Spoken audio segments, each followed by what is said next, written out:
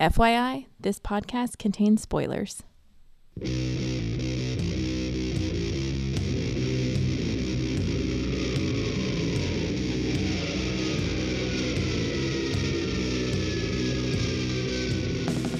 Hey everybody, welcome to episode 458 of the podcast that goes Snicked.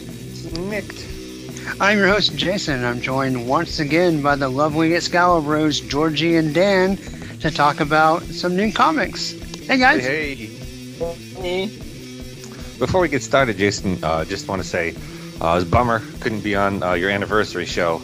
Had stuff going on, but I just listened to the episode and it was a lot of fun. Well, bless you for listening to all of it because it was long. It was long, but I enjoyed it, and congratulations on 9 years of doing this. That's amazing. I appreciate that. Thanks. Yeah, well, y'all got to do the 450 with me, and now we'll kick off the newest X-Men event together with the Trial of Magneto. So, plenty of Excalibros to go around. Plus, y'all just started talking about comics on your show again. So, yes, y'all should be nice and warmed up in comic mode. Yep.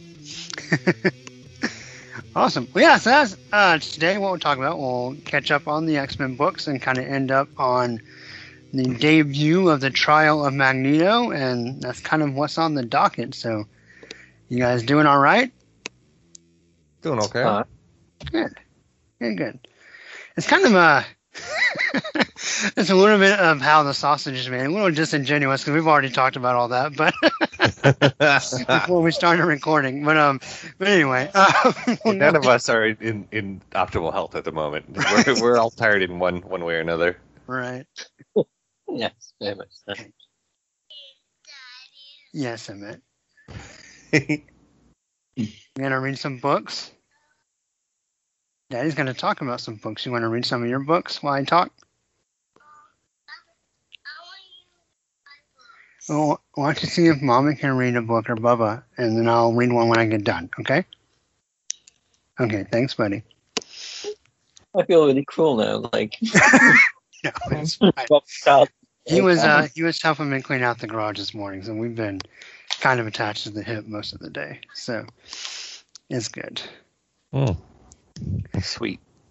All right, well, Georgie, I know you didn't read them, but there is a crossover with Sword and Guardians of the Galaxy, Last Annihilation, which I've been really enjoying. So, Dan, did you have any? We won't really review the books or grade them, but just any general thoughts on how that crossover has gone for you?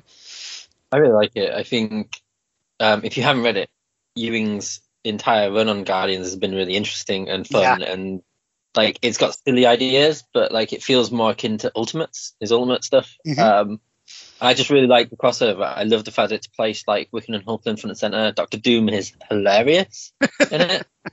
I generally kind of like the status quo, and I like the villain. I generally think it's clever that they're trying to bring like a weird mystical element into it with what Dormammu is doing.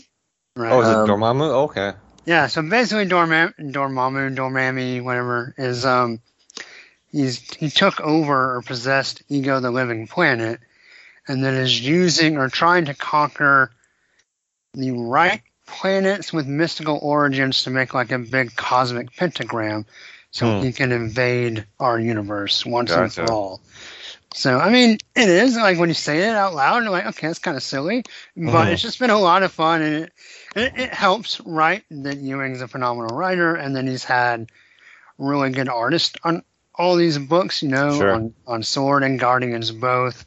And then even the Cable one-shot looked pretty good. It was pretty fun. The Cable Reloaded, where they're basically making a giant space gun. But, yeah. No, I agree, Dan. It's been just a lot of fun, and it's kind of I wouldn't say it's like popcorny or blockbustery in the same way that what was one we just had with the plant people? I say just had probably like a year ago. Right. Yeah. It's just plant people. Anyway, it's not. I think there's more substance to it than that one, but it kind of has the same, It's just a breezy movie feel. Yeah. There's like really interesting characters. What I found really interesting is it's a really ridiculous story, and you have Doom and Rocket Raccoon like being ridiculous, and at the same time, it's a really sweet, tender moments between like the original Guardians from like Abnett's run, where Gamora and Nova and Quillo actually having like a conversation about like their existence as Guardians in the middle of all this like chaos, and then you've got like Hulkling and Wiccan have to separate because they can't defend both planets at once. Right. It's just got this really sweet, and I love how dark and devious the sword book is with Abigail like blocking the SOS. Right. Yeah. Like really connects to like the idea of sword and like her making like Arakko and everything like the primary interstellar source of, I don't know, commerce and defense throughout the galaxy. Like she's literally Crisis as a way of pushing a character forward. I was like, that is really clever. Like this is like it feels like a crossover, which Al Ewing's like, actually no, it's not a crossover, it's just a story I want to do about these characters. It's like King in Black, where everything is like forced into like a circle into a square hole. It feels way more organic. Yeah. And pushing, because the Guardians book feels like the Guardians book, and the Sword book feels like Sword book, but they're happening in the same sort of things are happening. But they both feel sort of like their specific, the way they've been written the whole time, which I think is quite nice, rather than you randomly just go, this is happening. Oh, by the way, everything's dead. Scarlet Witch is dead, and everything else. Well, I think it helps that Ewing is writing everything so far. Right. Like he's a regular writer on Guardians and Sword. He wrote the Cable Reloaded tie-in. I think he's writing the Hulkling and Wiccan, whatever. The Wiccan and Hulkling book. I'm not 100% on that, but I mean, it's definitely like just his story. And yeah, there's other issues and tie-ins, but he's not having to have anyone else interpret his outlines or anything. He's just plowing ahead. And I mean, he's not one of the guys that's leaving, is he? No, I don't think so. Okay. Is it Guardian? Is it not Guardians? Is it Sword where Abigail Brand says we will not tell the Emperor of that his husband's mother's dead?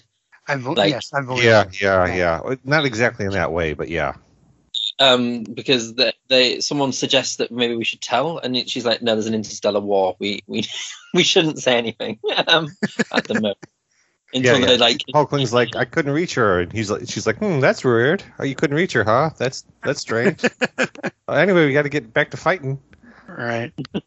I like the Sword book. I read it, but it was a lot of hack and slash, and then you guys tell me that it's like culmination of a storyline, that it's a big war, and I'm just not up for it. Action hacking, like I had enough action books reading for this. I was like, I need a break from that, so that's why I didn't read. But I really liked the anytime you get Doom and Storm talking, that was great. Yeah. The book looks gorgeous. It was just like, I need give me a talkie issue. I want to talk. Oh, well, then you're going to be right in line for this trial book. Oh, well. A whole lot of words in there. Yeah. It's been like we'll have a bit of action for like 3 issues, then we'll just talk, and then we'll have action. Like it's been up and down the whole time. It's like it's been sort of building to this, the forging of this like sort of Avengers, like the concept of the Avengers in space, and Doom joining the team and stuff. Then now Dormammu is. It's called The Last Annihilation, but I just feel like it's just clearing the board for the rest of the storyline. But I've enjoyed it a lot. So me too. Cool. Highly recommended from the podcast, if not entirely germane. But but something that is incredibly germane is X-Men #2. So I will jump into that. This is Fight Fire with Fire, or Fearless Chapter 2, Catching the Wave. Written by Jerry Dugan, art by Pepe Larraz, colors by Marte Gracia, letters by VC's Clayton Cowles, designed by Mueller, and then Larraz and Gracia do the cover. And this cover has been seen a lot, but it's a pretty cool cover. Basically has a semi-transparent X-Men logo, the new Tom Mueller design logo in a circle, and then our X-Men team basically putting their fist in the huddle, and you as the reader are like a little bug on the ground looking up at them from the middle of the huddle. I think it's a great cover. What do you guys think? I do really enjoy it. I think it's just one of those covers that I've seen too much, so Right. I'm kind of like. But I really like Wolverine. I think she looks fantastic. Yeah. I really like this cover. I haven't seen it too much, so it was really lovely. Spoiler, I read all of these this morning. I just didn't have time. So like it's very fresh in my mind. I'm like, oh, this is cool. I love how our two like bombastic energy characters in the middle have their sort of auras coming at the insignia in the middle. I love how Polaris has a little coffee. She's got like Starbucks. That's her new accessory, right? Like almost permanently right now. No, this is fun. This is like a sports movie where they're coming out of the huddle and they're like, "Oh, X-Men!" You know what I mean? It's I love it. Awesome. Well, this synopsis will be pretty breezy. Then we just get into kind of details. But basically, what happens is Rogue busts Gambit for having a card game at the treehouse. That's a no-no. Game World sends an annihilation wave to Earth, which lands in Kansas. While training together, Jean and Sync notice it, and the X-Men are on the way. There's lots of pretty cool teamwork, and that wins the day. And the town throws the X-Men a barbecue. And then at the end, Dr. Stasis, who works for Orchid, continues to research how can dead mutants still be alive. Yeah, you nailed it. I mean, there's a lot on the pages there, but that's pretty much like the plot. The plot's really not that. Yes. I mean, most of the dialogue is like, hey, you do this, and I'll team with this, and then go, and then they fight, and then the next panel, hey, you do that, and I'll do this, go, and then there's just more action. There's not a whole lot of, there's not a lot going on. I think one thing I would point out, though, with the action is that, I think we've, like Marauders has been a shining book for us as in general on the podcast. Mm-hmm. But the only thing we ever really complained about is sometimes we feel like there's characters that don't get their due. Like Dugan just doesn't really care as much about him. I will say in this issue particularly, I feel like everybody had something to do, which I thought was cool. Like I think everyone kind of had a moment, and so I enjoyed that.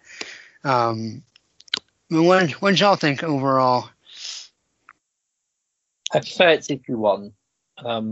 Or it just feels like it flew better. Like it was just much more of a coherent.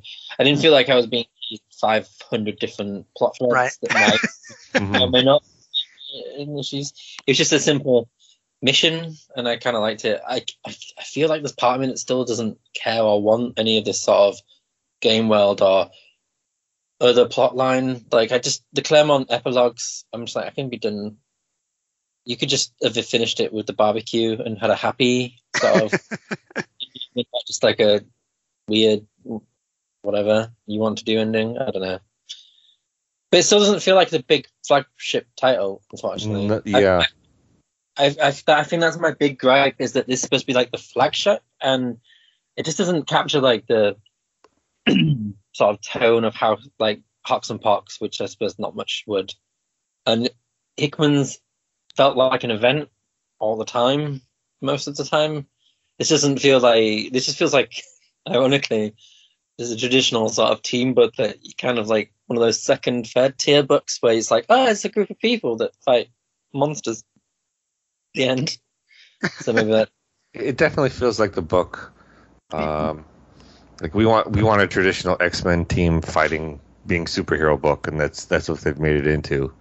And in that regard, I mean, there's not really a problem with it, but this is kind of the second issue in a row of, stuff's happening, team up, Voltron fight to the end, and that can only, I mean, normal. Are we normal? I don't feel like we're normal comic book readers, but maybe normal comic book readers, that's all that satisfies them.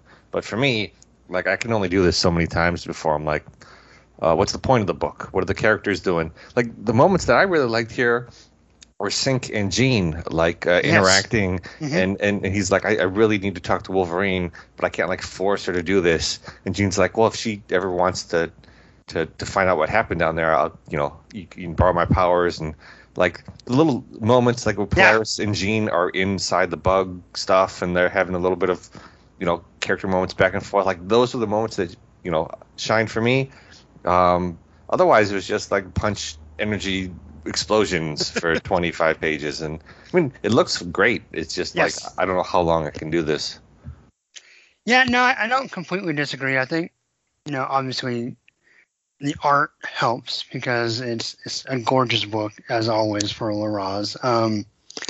And then I would say I felt like maybe I agree. I don't think I want this every issue, but the combination of powers or the teamwork felt a little more natural in this issue than it did last issue. So I think it kind of built on the first issue and took a step in the right direction, but I agree it can't.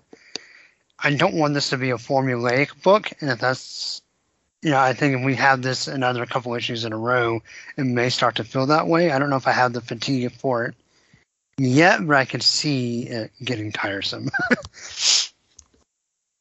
I think, narratively speaking, as a kid, if I was getting into X-Men or I was just got into X-Men, this would be like bread and butter, like best thing I've read.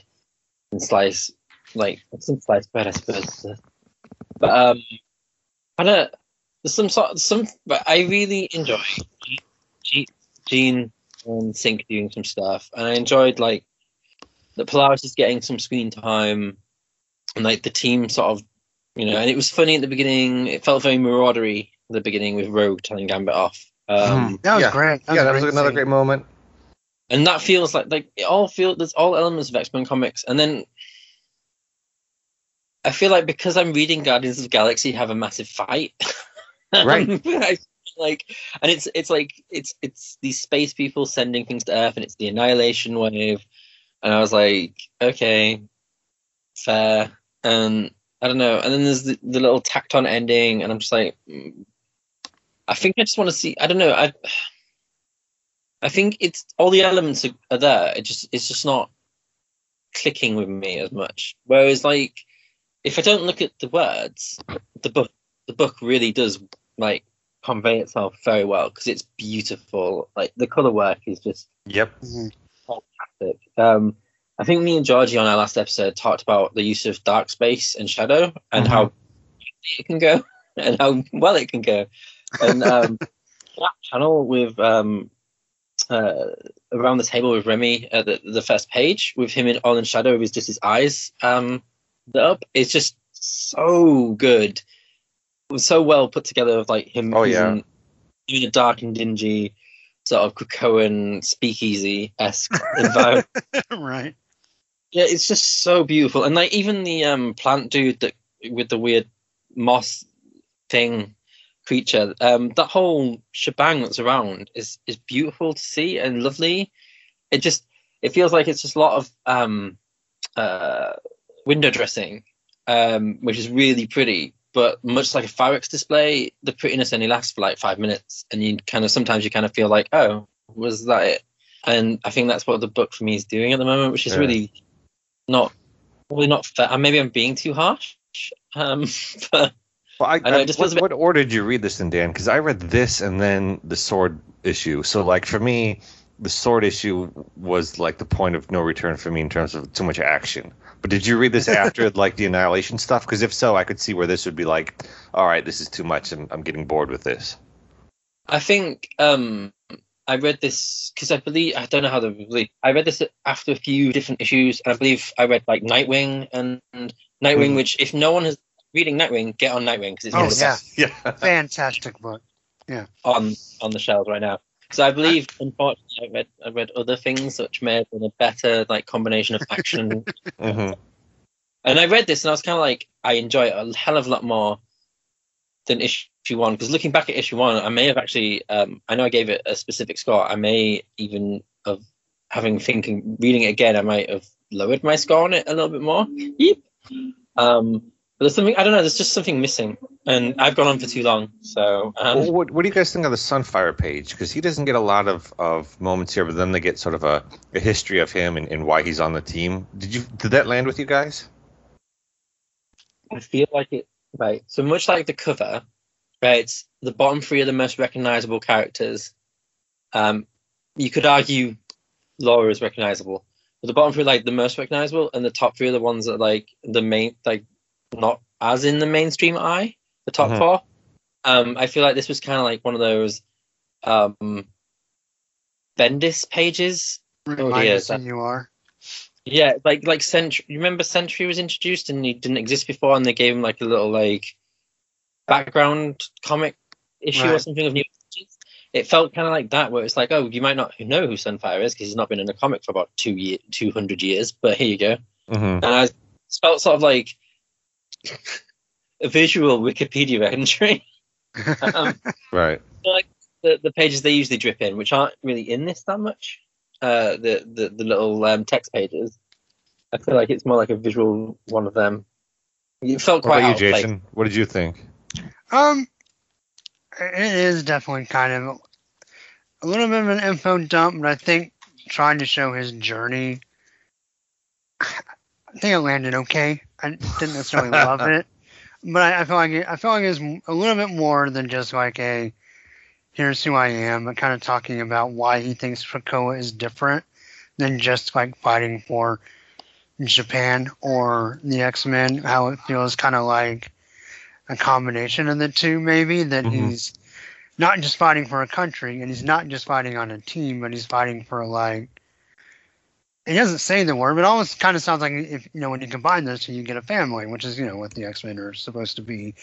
I feel like maybe it's a little bit of a missed opportunity. Like, it maybe could have, but I don't know. I mean, Sunfire is kind of a hard character to get a good beat on, because for a long time he was just an arrogant ass, and so to try to give him kind of some touchstones into a more sympathetic character, you have to balance that against where he's been, so he's not too foreign, but you do need to soften his edges so you can actually like him. So I don't know. He's kind of a hard character anyway, but it didn't really seem to explain his motivations to me at all. He was like, well, I did it for this reason, then I did it for this reason, then I fought for this reason, and now I'm just like, well, f- it. I'm just going to be of service. Like, there was no... it still didn't make any sense to why he was part of the X-Men. That was the sort of the disappointment for me on that page. It's like, you showed his history and built him up, and then, I don't know, I'm just here. That was sort of unfortunate for me. Mm-hmm. I wonder if maybe he's trying to figure out, like, is this where I fight? Like, is this, I've tried this, it was kind of empty. I was kind of like a guy that just found most of his life to be unsatisfying. And can I try, does this give me satisfaction? And maybe it's more of an open-ended question than an answer. I don't know. I always compare Sunfire to the Age of Apocalypse Sunfire, who was so visually striking and, like, had great motivation for what he was doing. He was very clear. And this guy is just like, I don't know, I'm fighting. Who knows? To be honest, for a very long time, Sunfire and Quicksilver as a character were interchangeable for me. You're One right. just was fat, Sunfire. Like, they're literally like sort of arrogant, stubborn sort of motivations as character beats. And I generally thought that this page was supposed to maybe soften that blow. And I totally forgot that he was an Avenger for quite a little bit of time. He was on the Uncanny Avengers for a while. Right. And I was just like, oh yeah, he's an Avenger, and world famous hero ? And because I think the team's too big. This team of X-Men, I think there's too many of them. Because at the moment they're all the book's so focused on them working together that they're sort of losing. A lot of the time, I feel like some of them are losing their individual voice. Or we haven't established, and I know this page is supposed to establish Sunfire, but perhaps lean into the fact that he is famous in his country and he is well liked in Japan for being their only superhero that isn't like a evil samurai or whatever. Maybe lean into him a little differently. I know they're trying to like go, he's not going to be an arrogant ass. I don't want to like play that tune again. But I think there's more interesting ways to go than, much like George said, it kind of like ends with him going, well, I'm here, so I might as well. I'm just here for the barbecue, basically. Yeah. I feel like this is going to sound horrible. No, it's not. I feel like we should just ditch Cyclops. And Jean should be the lead of the team, because it's clearly Jean's the lead of the team anyway. And Scott's kind of like, finally, Scott is in his deserved place as Jean's jewelry, who just turns up and do things. And I feel like we just need to maybe take Rogue and Cyclops out, and I think that's Hugh X-Men team that might work better on page. But that's just me being me. I agree. There is a lot of characters to balance here, and we've seen it in other books where Jason talked about Marauders. Like, characters got left out because there's not enough pages to do something with everybody. It does feel a little overstuffed with characters. Yeah, I'm glad that as a Gen X boy, I'm glad that Sync isn't the one that's already been thrown to the side. I'm unhappy that seemingly like Laura is the one that's going to be pushed to the. I'm only here like Thor's hammer to smash stuff.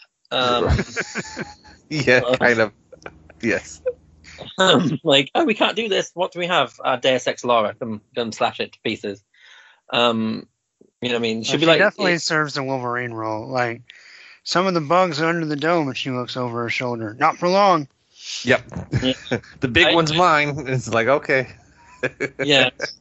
But she looks great the whole time. Yeah. She does. It's like awesome. I just hope she's not. I hope Duggan understands that she isn't Logan. Right. Like, and we don't have to always write her like Logan, because like the whole point of her like nearly 30 issue run was establishing the fact that she's totally different. Right. Right. But I do. There's a part of me that's like, I don't want it every issue that she's like sort of the gun that the Power Rangers all fire at the end when they all come together. But at the same time, you can't fault the art team for making her look fantastic. And just, I get now why some of the powers are there, because visually they're really like beautiful. Like Sunfire is a fantastic. We don't have a Human Torch X-Men other than Sunfire that have like a massive booming explosions and fire. I get it for the visuals. Do it for the page count, I suppose. Is the way forward. I don't know. I'm just rambling. That panel of him flying looks amazing. Yeah, I mean the book's gorgeous, right? We all agree it's a beautiful book, right? Yep. Right. Well, I think I had a little more fun with it than y'all, which is fine. I gave it 5 out of 6. I feel like y'all are probably going to go 4s, maybe 3s. I'm going to go 4, because no matter what I feel about like how it's placed, it's still a really beautiful piece of work, like art wise. So it's definitely a 4. Yeah, I'll go 4 as well. I mean, it's missing some, I don't know, I don't want to say like heart of story, but there is something that doesn't quite land, but it is super gorgeous. And the team working together is fun, and there's a couple sweet moments. Like it's if 3 is average, this is well above average, right? So, 4 is super gorgeous. Awesome.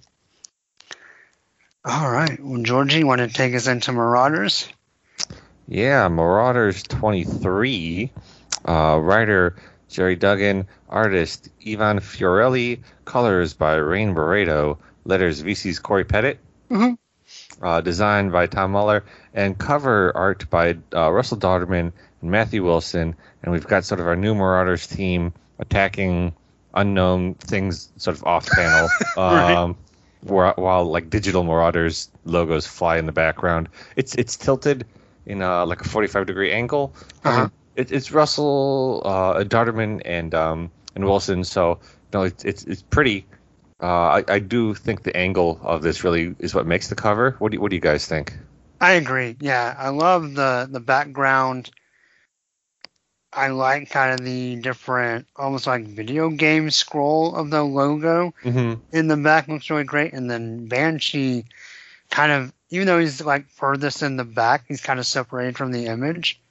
He's the only one who's on the green. I think he looks really great. And then, Tempo and Bishop, flanking Kate also. I think it's a really beautiful cover. Color-wise and art-wise, it looks fantastic. It is great. All right. Thank you, Dan. So as synopsises go, Emma wakes up with a hangover from her party, both from drinks and from death. She is reminded that the medicine is running low, and we cut to Banshee, who has been asked by Interpol to investigate something happening, and he runs into, and I always forget what these guys are called. The Reavers? Yep, the Reavers. But before that, Banshee arrives at a warehouse where the medicine is being held, where two rival gangs are trying to steal it, and Banshee reaches out to Emma for some help. And I do love seeing them interact again. Like, when he reaches out to her, she's like very... You can tell that she's like happy to hear from him. And, as people who read Generation X, I really appreciated that. So Banshee fights these people until the Marauders show up, only it's a slightly different team, because Tempo is on there, and I'm terrible with names. The guy who designs all the clothes.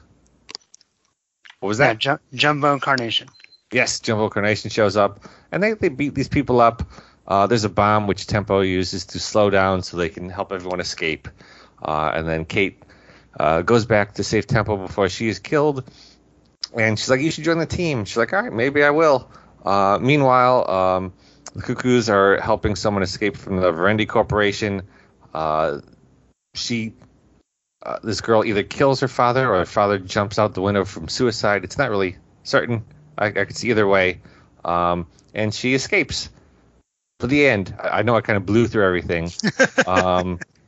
This was a fun issue. If also getting a lot of action stuff. I think what I'd really love to hear from you guys is, what is your take on the new art team, and do you like sort of the formation of like the new sort of Marauders? Dan, you want to go first, or want me to? I'll go. Why not? I like the fact it's kind of like a Saturday morning cartoon. I think it's quite bright and lively. Weirdly enough, I know it doesn't look like it, but the design of the girl leaving, she kind of reminds me of like Bachelor Jubilee for some reason. With the torn jeans and that. I don't ask me why. But I quite enjoy like the way it looks, and it's quite I could bright. see that. I kind of really, I'm happy that this team is gonna like sort of move forward. Obviously, Bishop's in the background somewhere, and Sitchpop, and hopefully Iceman and Pyro still exist as part of the. But I like this new sort of formation. Like, if you're gonna lose Storm, you might as well fill the ranks with loads of people, because she is a massive void. So yeah, I'm down. I think it's really well written and really fun. And as a massive fan of Gen X, I'm happy to see Emma and Sean actually do stuff together, as opposed to just ignore each other forever. Right. So, yeah. So I think the art is fine. I don't know. It didn't maybe pop to me as much as I think you guys, and I'm going to read a couple of notes from Grant. I think he really liked the art as well. To me, it kind of, so In Vogue for the last few years has been kind of a nostalgia for like some throwback art to like 90s, right? Like people kind of having some 90s influence in the art. Mm-hmm. This to me has a very, there's a specific kind of memory of this style. But this is a much better version. All right. So like early 2000s, right? Guys like Randy Green or Roger Cruz. This is like a less TNA, so it's a classier version. Right. But some of the same kind of stylings. And I think particularly looking at, there's the panel where Sean calls Emma and she's holding her chin, and kind of the facial design there. and then when they arrive, right, and just Emma's pose, and she looks great, but with the super long legs and kind of the stylish short shorts and the boots, and I think it's more of a classy, just she's gorgeous than she's a sex bot, but the styling does remind me though of kind of some of that early like Tomb Raider or some of that art back from like the early 2000s. So, or maybe even some cross-gen influence. I don't know if I'm making sense or if anyone thinks I'm just crazy, but it just kind of has that feel to me, but just a better version of it. Like it's a more, kind of Dan mentioned Saturday Morning, kind of a more family-friendly version sure. of some of those kind of styles and proportions and posings and stuff like that. But I mean, overall, I know it's fine. I think I'm gonna miss Lolly, but this is not a bad change. And then the story I thought was fun. I don't know if there's a whole lot.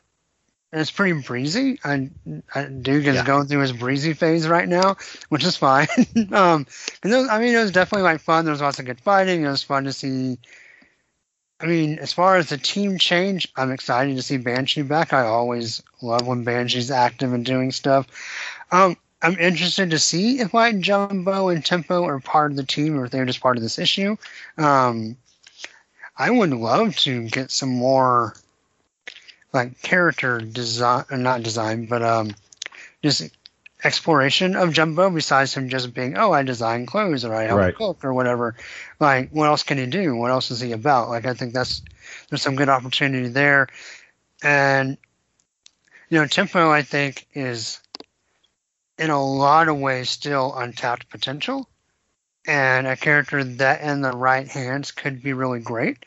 And so, I think there's a lot of promise here, and it was a fun book.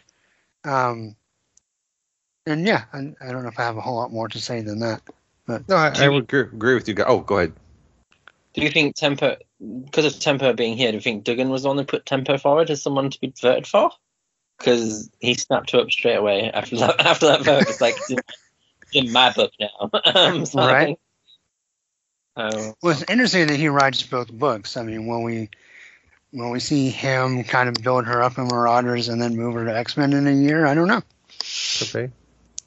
But I agree. It does feel like, a Saturday morning cartoon, but also like a more, the way Jason put it, family-friendly sort of sexy stuff. I think it's great that Emma's like kick-ass outfit is like short shorts and like like a nice top. Like it totally makes sense to me. And it was like something she would wear, right? Yeah. No, I think it was a great style choice. I also love the designer after the fight. She's like, Emma says, "We got to do some stuff." He's like, "I got to change first." I thought that was a nice little moment. Right. Yeah. I mean, it was fun.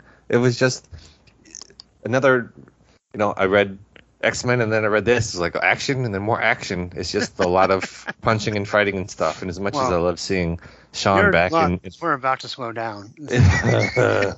But I mean, you mentioned Lolly, and we all loved his work, but he was only on the book like 50% of the time anyway. Right. So, I'd kind of like to see Fiorelli be like the main, like if he could be on, 80-90% of the book. I think that would be great for consistency. And, he's got a unique style. You're not seeing this a lot in other books, so I'd like to see him do some more.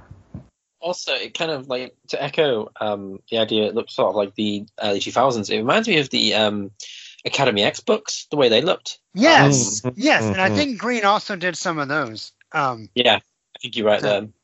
And I generally think that this, in the current glut of X books that we have, I think it's nice to have like Marauders have a distinct visual turn now that we've had like the next phase of however many phases of Krakoa we're going to have. But no, I think I read this book after X-Men as well, and I preferred this to X-Men because this has more like character depth. And I'm a sucker for Banshee and Emma talking, so that's my bias just on display. If anyone yeah. Cool. All right, what do you guys want to vote on this? I'm gonna go.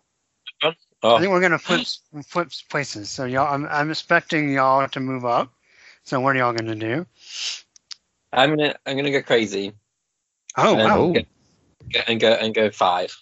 It's not that crazy. That's not crazy. No, I was expecting to be like 6, 7. 6 plus. It's 7 out of 6. It's semi-crazy for me because I feel like on if I read it in trade later, I'll be like, oh, this was a nice issue. What did I review it? And I'll be like 5, and I'll be like, I'll probably side-eye myself going 5, really. So, at this present moment in time, I feel like it's a 5. So there you go. You know, I'm kind of sticking with the 4 here. Like I can't. It may just be the overload of fight scenes. Like I like this sort of new rebrand we have here, and I like the art, and it was fun. But I don't know, it didn't really. I'll just say it was a good start. Yeah, I'm gonna go 4 as well. I think I like the art, but I'm still warming up to it a little bit. I don't know if I'm like in love with it yet, so I'm gonna go 4 out of 6 as well. And then Grant had a note. He said, and guys, go listen to Grant on his Truth, Justice, and Hope Superman podcast. I'm always worried I'm going to put those adjectives in the wrong order, but I think I got it right. But yeah, great podcast. It's only a few episodes in, but it's fantastic.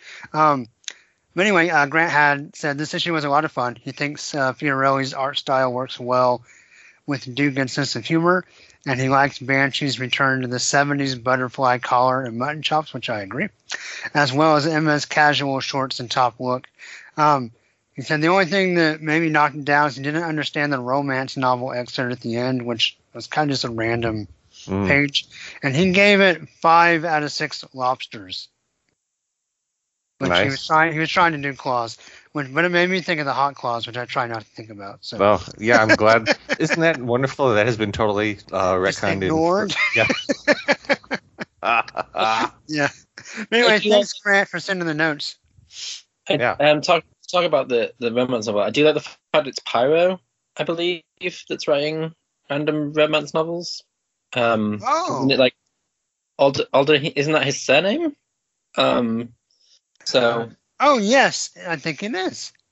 You're right. I forgot about that.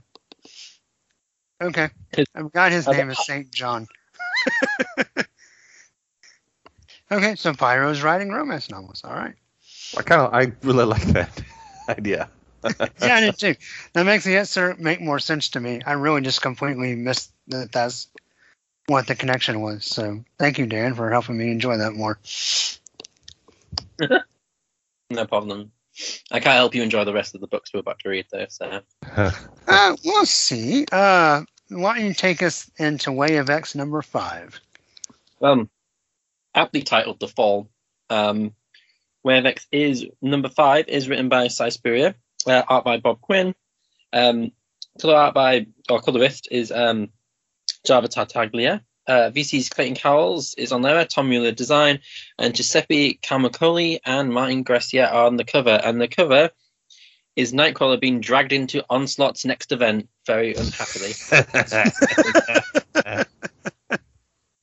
Love it. And to be fair, I actually, as covers go, I don't mind. I don't mind it. But you just have this feeling of Nightcrawler, like, please, no more 90s. No, it does feel like apt. Like, yep, this is happening, and we're dragging you into it. Be prepared. So, how do you guys feel about the cover anyway?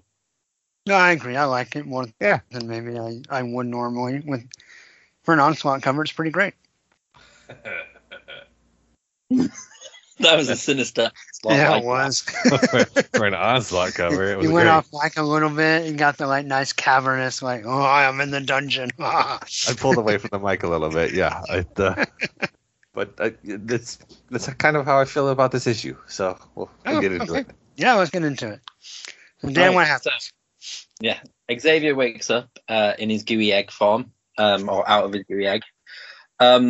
With a bit of a headache after being killed by his son's bodyguards. All the kids, after the traumatic experience, decided they want a ball. which is going to call the Crucible after all their eyes go red ominously. Daddy Xavier goes to meet Legion to talk to him, and like any good son, he ignores him completely while concentrating on something else. Last time we see Legion, he was building like a safe space on Mars. This time he's going to build a temple. Yeah. This time he's sort of found he's poking around and finding that there is a hole that Onslaught's probably going to use to get through. And he's trying to tell Kurt, but meanwhile Kurt is randomly breaking up a fight between Fabian Cortez and Lost.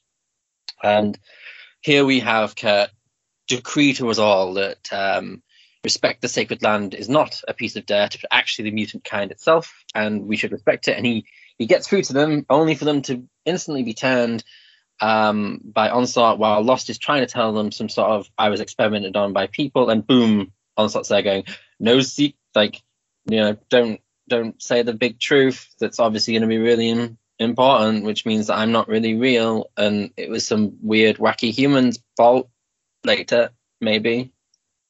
That's most of the book until Fabian makes Lost's powers go berserk, which pulls a moon, Phobos. I didn't even catch it. That's why it was falling. I thought it was just like a random.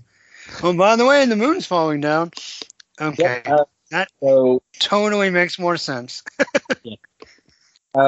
Obviously, we have some interesting moments with Nightcrawler saying that he's going to just basically judge everyone, which feels like what Nightcrawler, when he's popping his collar, does anyway. Anyone read Joe Kelly's X-Men? Nightcrawler judged a lot of people then existing. And so to solve the problem with the giant fallen moon, Sword and Storm and any other numerous Omega level mutants just watch on in horror as Nightcrawler's like, Fabian, boost me, I'll do something. Nightcrawler teleports the moon back into orbit, leaving himself almost a cinder, considering himself the spark or the moment, which is the big revelation of him moving forward and him finding the way, because, you know, we can't. First Sight Spear is really clever, but he is hitting me with some like horrifically obvious wording here throughout. We must. It feels like that moment where you have to put the title of the book in there somewhere. Like, the way. I found the way. I won't describe what the way is. Quick, say the name of the movie so we can put it in the trailer.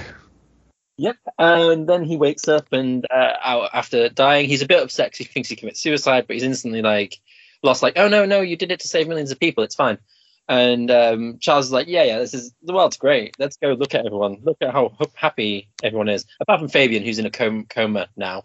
You know, we won't kill him to resurrect him because, you know, or euthanize him. Sorry, to resurrect him because that would be helpful. No, I'm clearly taken over by a weird holographic Onslaught, which is on my shoulders like everyone else's, apart from Kat, who is fine. Right. That's it, I believe. There's a lot more. Like, it's dense. It's like you've made a really nice cake and you cut into it, but the sort of the knife sort of stops halfway through because you hit eggshells. Kind of like that. The book. Classic eggshell cake. Yes. Yeah. So just to throw out my thoughts, I really enjoyed the bits with Nightcrawler when he's talking about like the concept of Krakoa and what it should be, and that whole sequence where he's talking about it even though it's a bit heavy-handed, where he's talking about like, we are the sacred land, you shall respect the laws or I will judge you, where he's like takes the role of like, I don't know, divine keeper of the land or whatever you want to call it. I enjoyed that concept. I also enjoy seeing Kurt have his powers stretched to the absolute limit and do something ridiculous and godlike by teleporting a moon with the help of Fabian. However, Onslaught it's Onslaught such a souring note as like concept that it kind of like, it feels like he's doing he's pulling a Shadow King, right? Like that's what's happening in New Mutants, where he's slowly around the edges corrupting stuff. That's the thing is, you don't need them both. Yeah, in that book, Evita does a much better job of making it feel like it's a small, slow corruption. Mm-hmm. Right. This is like, oh, it's sort of in our universe. I know, I'll nuke the only bar on Krakoa, and the next issue, everyone's corrupted already. So it's like, what?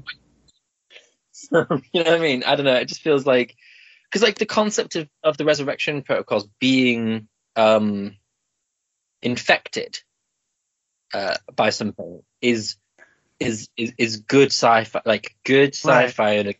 and a good idea.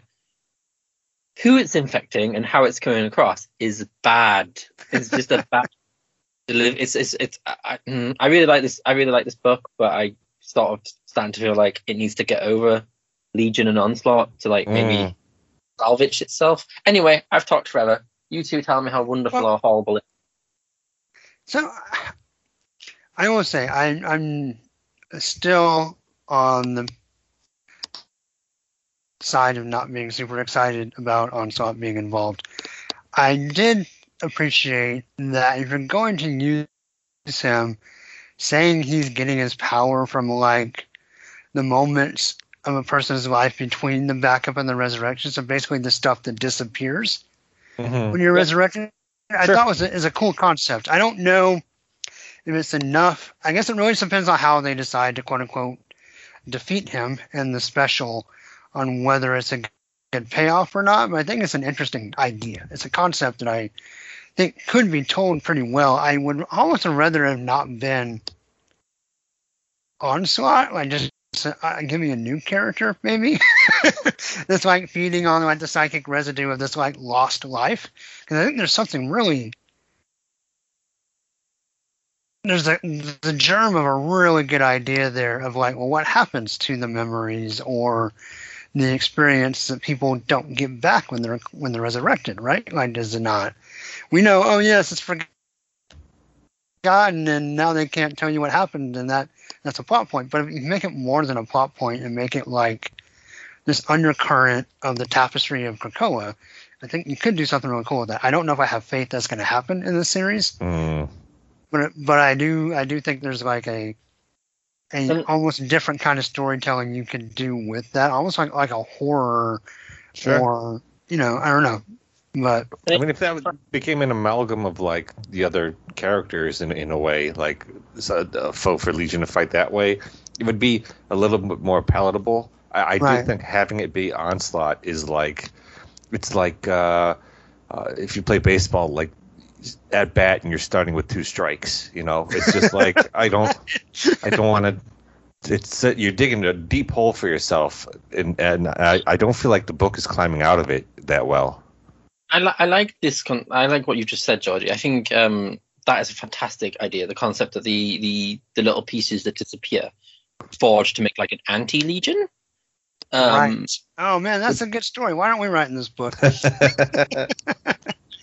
I really like the idea that it ties into the idea that the idea that when you die you kind of like lose weight, or like there's that concept that the body loses so much grams because it's sort of a representation of this.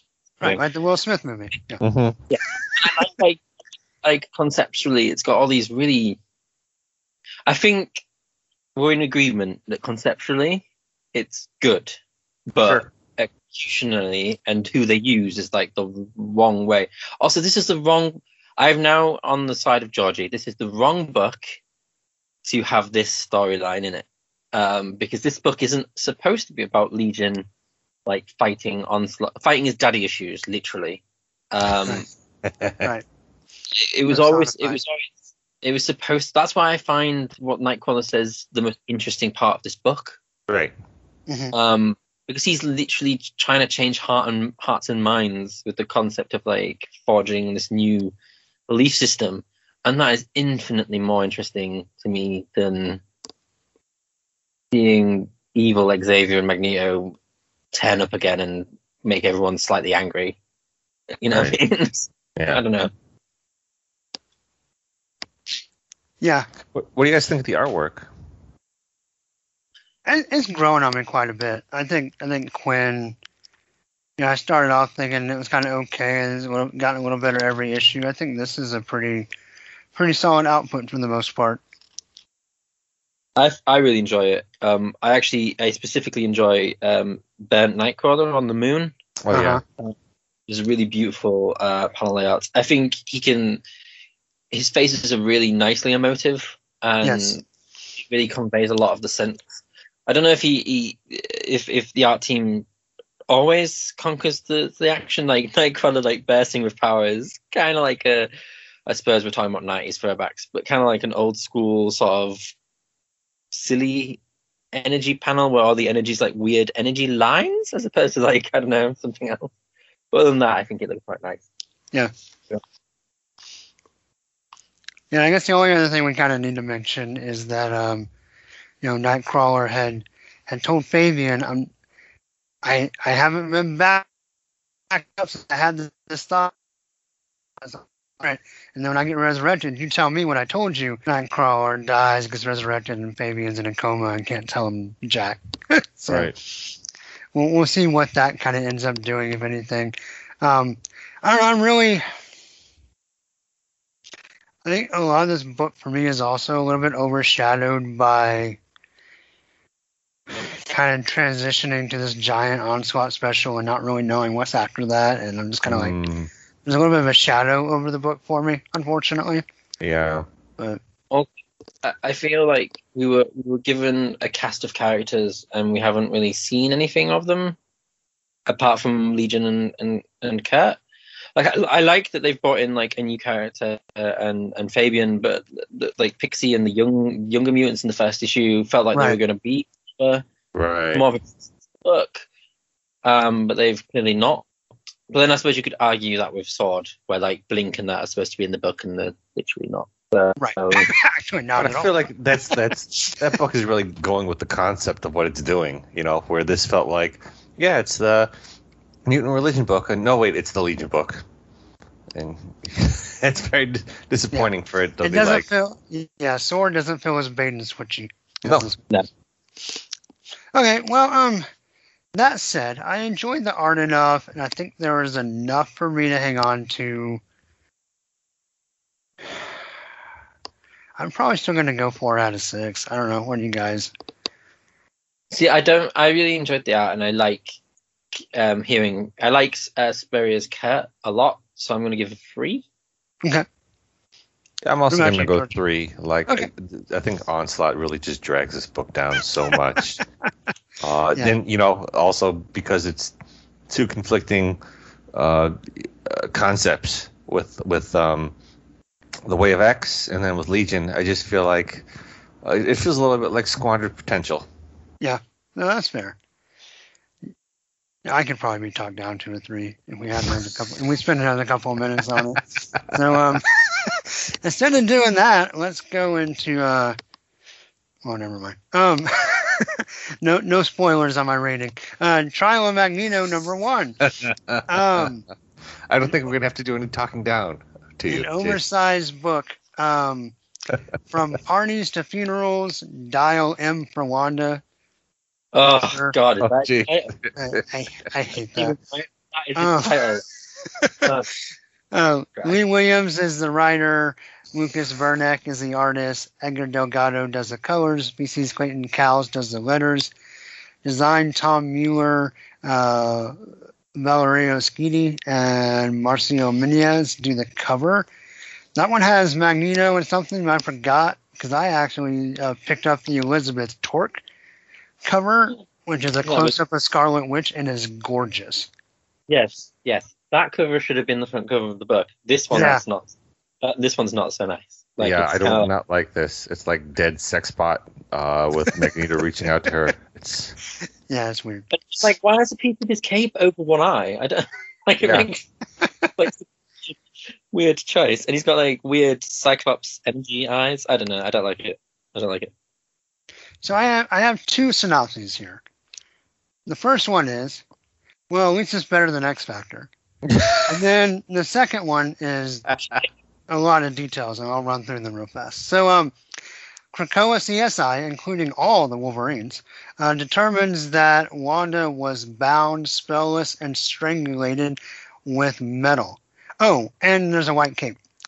On the Quiet Council, Magneto argues to resurrect Wanda for the security of Krakoa. In other words, we don't want people to know that she's dead, so let's resurrect her and scoot her back out to the world. But he's voted down. So he doesn't like getting voted down, so he decides to try to crush Xavier with that big metal bobblehead he wears until Kate and Nightcrawler intervene. Magneto storms off, runs past the Ding Dong the Scarlet Witch's dead party, and is accosted by the investigative team. But he will not go in for questioning. Meanwhile, in the Boneyard, Wanda's body turns into plants, maybe? I'm not really entirely sure what we saw there. At the Krakoan Gate in Manhattan, Xavier greets the Avengers with the bad news, and there better be more than that in the other issues, because there's no way that Cap just says, "Oh, sure, you guys handle that." Right, way, yeah, I know. No way at all. Anyway, back on Krakoa, the Wolverines attack Magneto, but of course, like in Fatal Attractions, which we just covered, he floats them around. Doesn't strip their adamantium, luckily this time. But luckily for the Wolverines, they were just a distraction. And Daken, no longer having the Mirror Missile blade claws, which I always forget that those were replaced, stabs Magneto in the back. But metal is everywhere, don't you know? So Magneto is able to magnetize all kinds of stuff and gets away to be confronted by Polaris and Quicksilver, who speed punches him quite severely. Northstar calms Quicksilver down, gives him a hug, and Pietro goes to the Green Lagoon to mourn Wanda with other original Brotherhood members. Then, in the best-looking pages of the book, Wanda remembers dying, but is also aware she's not dead, but she doesn't know where she is. Mm-hmm. So where do we think she is? Any thoughts on that? Yes, let's get some theories out of the way, then we'll talk about quality. Can I just say, when you said that all out loud, it's like that moment where I was like, that actually like that. I read that. Like when you said about like Manhattan Gate, I was like, the Avengers are in this. Yeah. I've forgotten so much. I don't know. She's in the MCU. She's getting Kevin Feige is going to turn up in the next issue and tell her that her story is really good, and then she's resurrected, and she looks a little bit more like the actress that I've forgotten her name that plays her, Elizabeth Olsen. Is that? Yeah. I do you know what? Right? I will give this entire event 5 stars if this is a convoluted, over the top, bullshitty way just to make her a mutant again. I will gladly applaud this entire run of, like, is it 6 issues or 5 issues? If it's just like we've done 5 issues of spinning our wheels and it's just so we can say she's a mutant at the end. But I don't know where she is. Do I care where she is? No. So what about you guys? Are you Look, really I have no idea. It didn't really elicit any sort of like, oh, I wonder what's happening. What I think is sort of a she's shame. in American Beauty. Yes, it is. Yes, she's in what's his name's Evil Dream, as he's where he should be in prison right now. Right. The disappointing thing, you're like, all right, do we want her to be a mutant? Yes, like that retcon with her and Quicksilver was dumb, just so we could have like a C-level Avengers movie. Like, it didn't make any sense to me.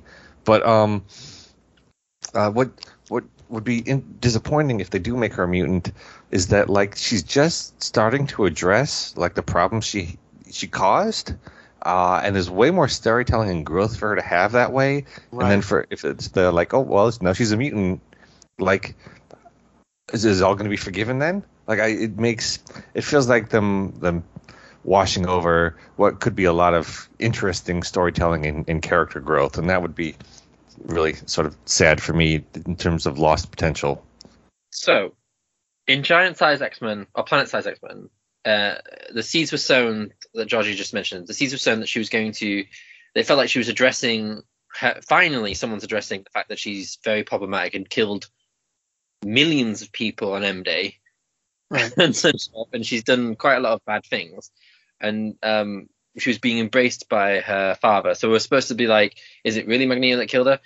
I think I agree with Georgie. I think a redemptive arc exploring like the problems with her powers and what she's done is probably what is needed if she's gonna just like turn up and pop up out of an egg all gooey and be like mutant now. But do we think that redemptive arc is in the right hands? I can't. I don't. Will that arc be in this? I doubt it'd be in the trial, would it? Oh no, I hope isn't not. That where she? I mean, isn't that where she is? Redemption land right now. Oh man. So like, she's gonna go through some like psychic journey, right? And then come out of that on the other side with I really did. Mm-hmm. If you want to believe an interview with Leah Williams, she's probably not written this. Someone else did. That's true. That's true. I mean, she wrote it if it's if everyone loves it, but like there are parts you didn't like. That was somebody else. I've not listened to that interview yet, so I will refrain from. But yeah, it seems like a weird thing. But right. I'll start us off with some positives though. So the beginning of the book, where they're doing their crime scenes X-Men style, was the best X Factor written X Factor. Yeah, sure. It's been since issue 1 of X Factor. I really enjoyed it. I think the characters came off really well. I think they're drawn really well. I really like the weird sort of energy that's around Rachel's head in the first couple of pages when she's doing her psychic reading. I think it's really fun seeing all of the Wolverines sniff. I thought it was kind of like there was like cutesy, nice build up. And I think for the most part, until we get to the Quiet Council, I am on board with this book. It's a little wordy, but I enjoyed all the different I think Eye-Boy was fun, and I think Eye-Boy and Prodigy were working well together, like as characters bouncing off. And I like the fact that even though they're not necessarily like Williams has never really written Sage and Beast and such forth. I think she had a nice like sort of back and forth with Sage and Beast, being all like, maybe we should do this, maybe we should, because like X-Force standing on X-Factor's toes and all that. I thought there was a lot of fun to be had there, and going forward, if we like concentrate on those dynamics, if we had concentrated, maybe on those dynamics of the investigation, sure. I think it would have been a really interesting, fun first issue. And I really like that someone cosplaying as Magneto shows up and things get turned around. I liked. We're not doing negativity just yet. I like that Polaris was like, "Let me go. Give me 5 minutes. Let me have a start and talk." She doesn't talk to him because that's not allowed in this book apparently. But I like the idea that she was going to talk to him, in a way like an actual talk. But she like Georgie says, she meets some random old dude that's gone mental and crazy and really angry for no reason and wearing her dad's clothes, and she's like, "Who the hell are you?" Well, she should have, but she doesn't say that. I feel like everyone should be like, "Why are you so angry, man? You are like the chillest dude." You've been like you are the cat that you're the cat that has the cream, has the fucking blanket, has the scratch, but you have everything you've ever wanted from mutant kind. Yet this one thing, and I know you kind of like her because she's your daughter, but I don't know. I feel that's really extreme to like murder your boyfriend. I mean, best friend. Right. So straight away, like it did. It also was so strange. Everyone was like, "Well, metal and something white." So obviously it was Magneto. We don't need to have a trial. We're just gonna go attack him. It felt like so out of character for a lot of the other X-Men as well, especially since Magneto's been like the big father figure for with Krakoa since it started. Like it's him and Charles's baby really, and for him to be like leading people and inspiring and being sort of a calming force in the council a lot. Like this was like, well, I guess we're all just gonna lose our minds. Right, up in here. And that doesn't it feel like the proper response would have been for Magneto to have said, "You know what? I'm innocent, but this is a great example for us to show how Krakoan justice works. We've set up this new society. I've been a strong advocate for, having an all-mutant government and mutants governing our own. We took Sabretooth back from the humans, and, and to me it's almost like from his perspective to say, yeah, maybe the trial is a farce, but let's go through with it. Let me prove my innocence. And, this will be a shining moment for the way we govern ourselves on Krakoa. And I know, yes, there's the nothing's the same when it's your family, when you're more emotional, but this it's like amplified by 1,000. Like you almost expect for the next issue to say, oh, there was a little evil, like Shadow King was influencing Magneto to be so emotionally unhinged, right? Because it just is. I don't know. Not to cut you off, because Inferno is about Mystique banning it all down, right? Right. So I was trying to sort of really hard, really give it the benefit of the doubt and think, okay, Mystique helps vote it down. Mystique's throwing out some throwing out some shade, throwing out some bitchy comments here and there in this sort of quiet council. I know she's goading him a little bit, but it's still not enough for him to be like, I'm going to murder Xavier in front of you all. Right. Because he's about to. To me, that him getting confronted by X Factor and then going off on one is nowhere near as bad as him literally trying to kill the pseudo boyfriend man that he's made this entire island with over just a disagreement. Right. That just seems so. Right. If you read Hox and Pox and everything that's happened up until this issue, that does not seem like the Magneto that has been written for 2 years. That does not feel like him. Him going, yeah, I'm innocent. Here's a bunch of metal in your face, Northstar. Feels a little bit like Kane. That's him I'm going to crush this dude's head. I hope you haven't done it. What the? And also, it's really badly paced because you have this sort of attempted murder, and then I'm going to kill everyone old school X-Men villain style, and then it cuts to this really tender moment with Tommy and Prodigy, and his mum's now turned into a vine monster because is everyone in Krakoa who's writing Krakoa loves vine creatures now? Do we have every book has to have one weird plant-based thing happening? But yeah, there's this really tender moment there. Yeah, and he misses his brother, which is a great thing for him to be thinking about. That. That's actually a pretty good page. Other than I don't understand what happened, but the dialogue between the two characters is probably one of the better pages of the book. Exactly, and then being reminded of the Avengers of it, then it moves to the Avengers and Vision responding to the fact that the gate has sprouted flowers that are Wanda's favorite. That's why he knows that something has gone wrong. These two really interesting sort of mournful moments interspersed with him getting stabbed in the back and such forth. And that kind of I don't want to go on about that horrible X Factor issue, but she tries. She has a writer. She's tried to justify the editing of that issue and the way it's edited on other people's fault. But the same problem with her story structure happens again here and has happened in her other books, where it's cutting between different actions is a viable choice, but it seems very out of place to be Murder City. Oh, let's all mourn Murder City. And then it's it just seems a bit, I don't know, it doesn't read very well, especially with the beginning being quite cerebral and sort of lulling you into this.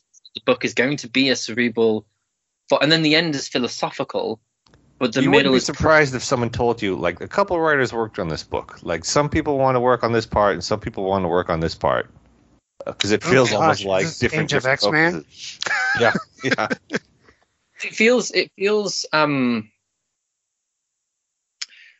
Scarlet Witch, I feel the question of Scarlet Witch in Krakoa was Hickman's idea when he seeded it in the Plant People crossover with Teeny Howard's issue, him and Teeny Howard's issue, and then he seeded it in normal X-Men with her being the Great Pretender. This is obviously a book that's designed to sort of close that storyline. So I don't doubt that the whole X team, Williams, are leading on his plan for what's supposed to happen with Wanda here. And it just seems you're right, Georgie. It feels like it's written by different people, and Magneto it's not Magneto. It's called The Trial of Magneto, but it's the trial of his clothes, because the character's completely different. And we have like legitimate criticisms of him being a parent being thrown at him by Polaris. And these legitimate criticisms could have been handled without him being sliced apart or stabbed or like this could have been when Polaris like I'll go see taught. This could have been part of the trial. This could have been like character witness to why Magneto shouldn't be trusted. And you get Polaris on the stand. She's talking about their upbringing or all the terrible things she did to him. And you bring up Quicksilver and you bring up the Brotherhood of Evil Mutants, talk about the things he did in the past. Like that would have been super interesting. Because like the Brotherhood of Evil Mutants coming together at the end, that was lovely. That was another lovely. Right? That's really beautiful ideas, but it's just got this action sequence in the middle, and Magneto doesn't sound right, and it kind of blurs the rest of it. It sort of muddies the rest of the book for me, and I think it muddies like the narrative flow of the book as well. And I really wanted Polaris to literally stand with her father and have a talk like they did in X-Men number 1 or 2, right? Where they talked the future of Krakoa and how both of them fit in with Krakoa. So I thought we were going to have like this really nice conversation. I'm happy that they're trying to address like how rubbish he is as a dad. But it feels really like out of place while she's like manipulating his magnetism and having a massive fight with him. She's like crying through tears while attacking him and also attacking him like verbally. And him to say like she's like, doesn't he say like she's useless or she's always been broken or something? Yeah. It doesn't feel like the father-daughter relationship that's been built up. But it feels like everything's just been thrown in a bin. I don't know. I'm just going to stop. It frustrates me.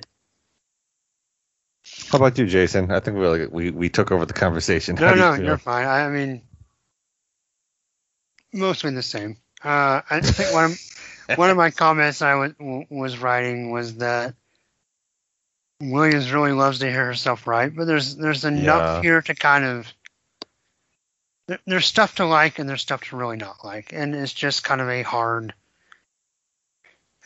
book to kind of figure out how you really feel about it at the end of the day, because it's just kind of, I know we say this a lot on the show, and I hate that. I don't want to sound like a broken record, but it kind of feels like a little bit of a mess. And I don't know.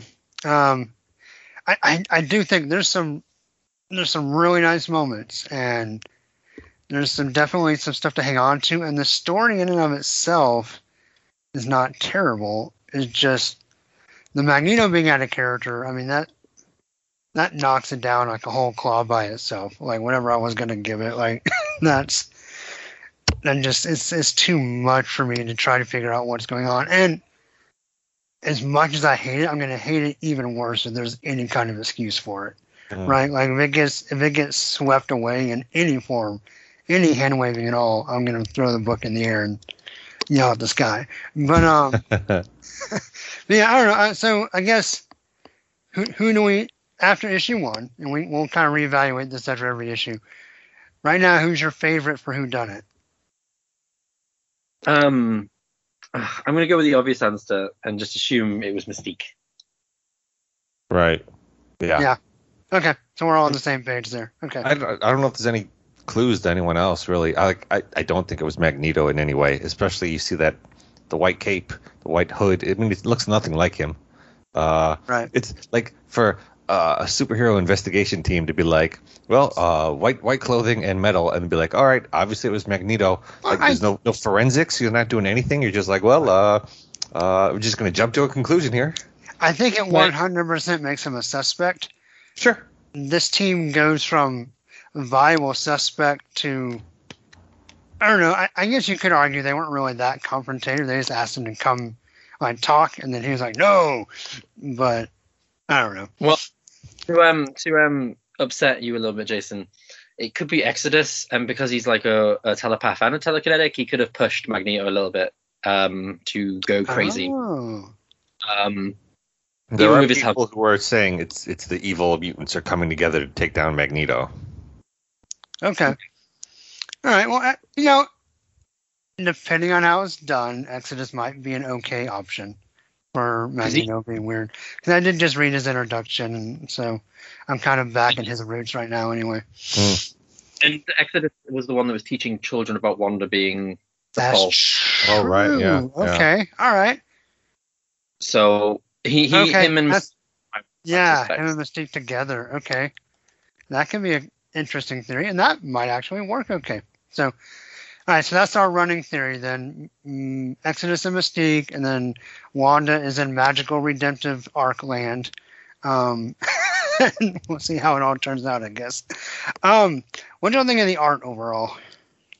I really like the static images. The moment it starts go to action, I feel like some of it's really doesn't really work. Some of the screaming and shouting pages aren't quite Magneto is terrible. Yeah, Magneto. I think the beginning as a whole, and the last couple of pages, is it drawn? I didn't double check. Is it drawn by just one person the whole way through? Yeah, it doesn't look like those last. The Scarlet Witch scenes at the end are arms and legs above the rest of the issue. Like they're so much better. They have like an Adam esque vibe to them. Mm-hmm. Like the color work's different and everything, but they are beautiful. They are really beautiful pages. Yeah, and those first couple pages of X Factor are pretty good as well, right? Mm-hmm. Yeah, the first half, like I keep saying about this book, the first half works, the last half is okay, like works, and like there's two bits in the middle, but the fight itself is ugly, both metaphorically and physically. Okay, well, what's that all going to average out for everybody? Well, let's think about this really quickly. Sure. We all agree this is better than X Factor. So how bad was X Factor? If we could ramble on this for forever. Grade-wise, we were pretty consistently.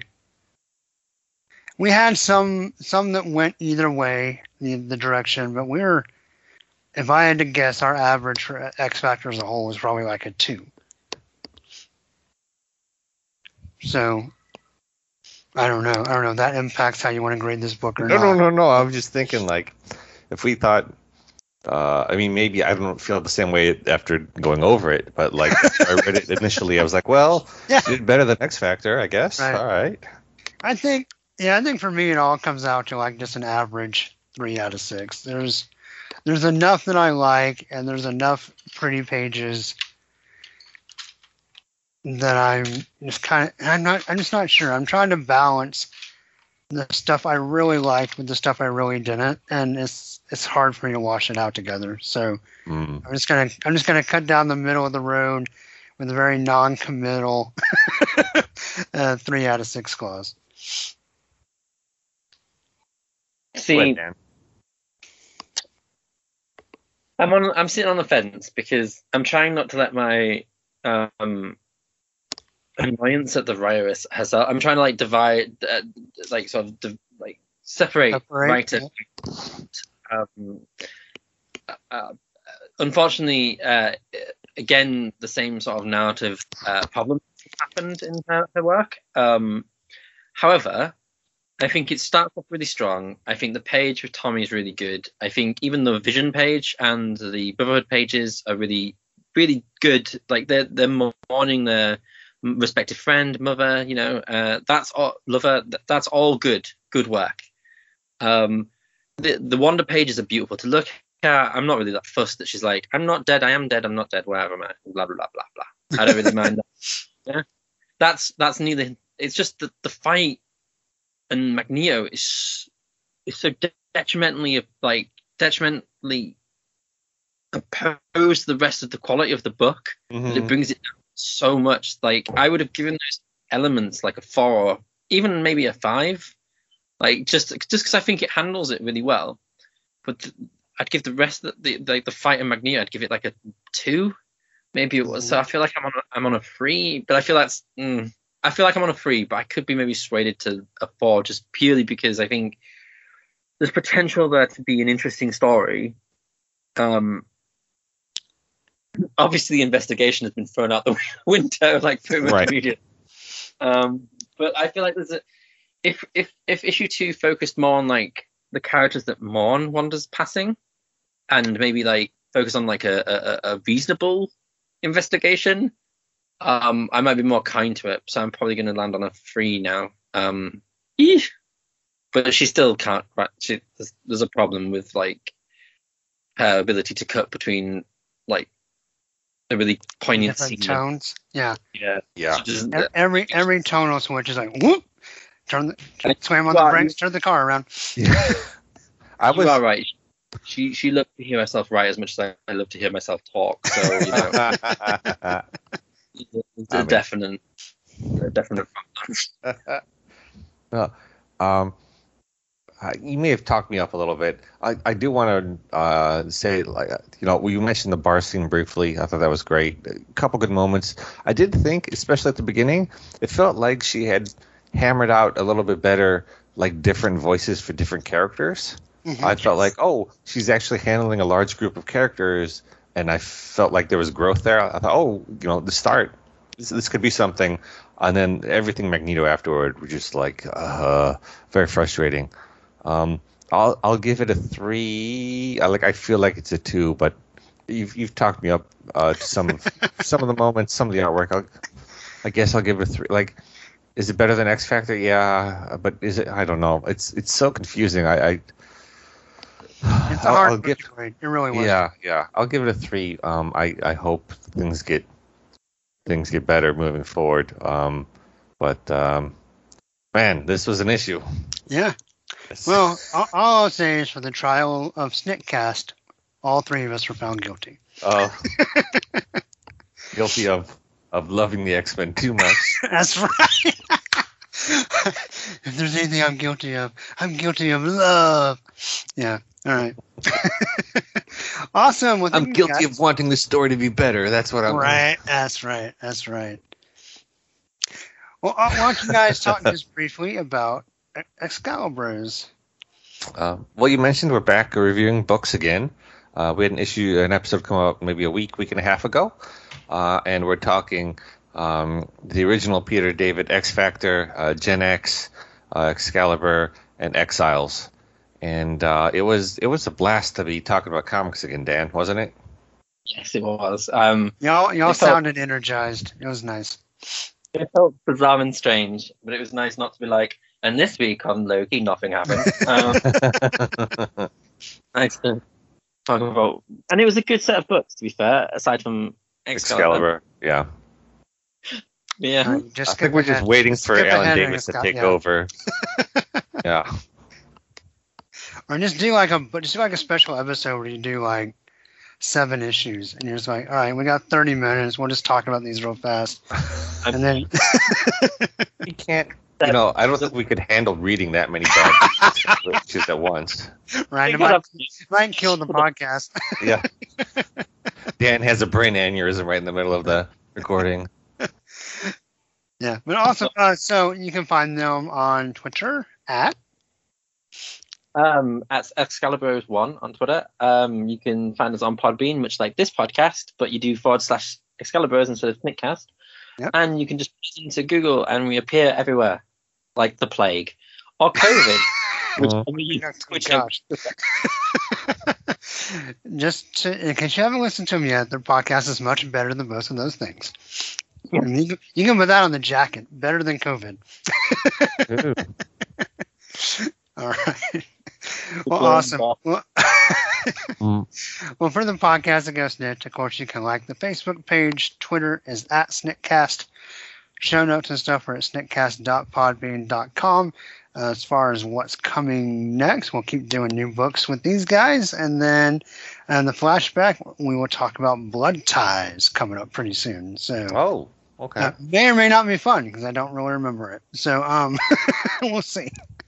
But as always, guys, thanks for coming on. It was a blast today. I really appreciate it. Yeah, so much fun. So, any closing thoughts or advice for our listeners? Read Nightwing. Yes, just read 100%. Nightwing. Ignore it, just read Nightwing. The only thing I'm worried about is Fear State because I'm taking a bat break overall. Nightwing's the only bat book I'm reading right now.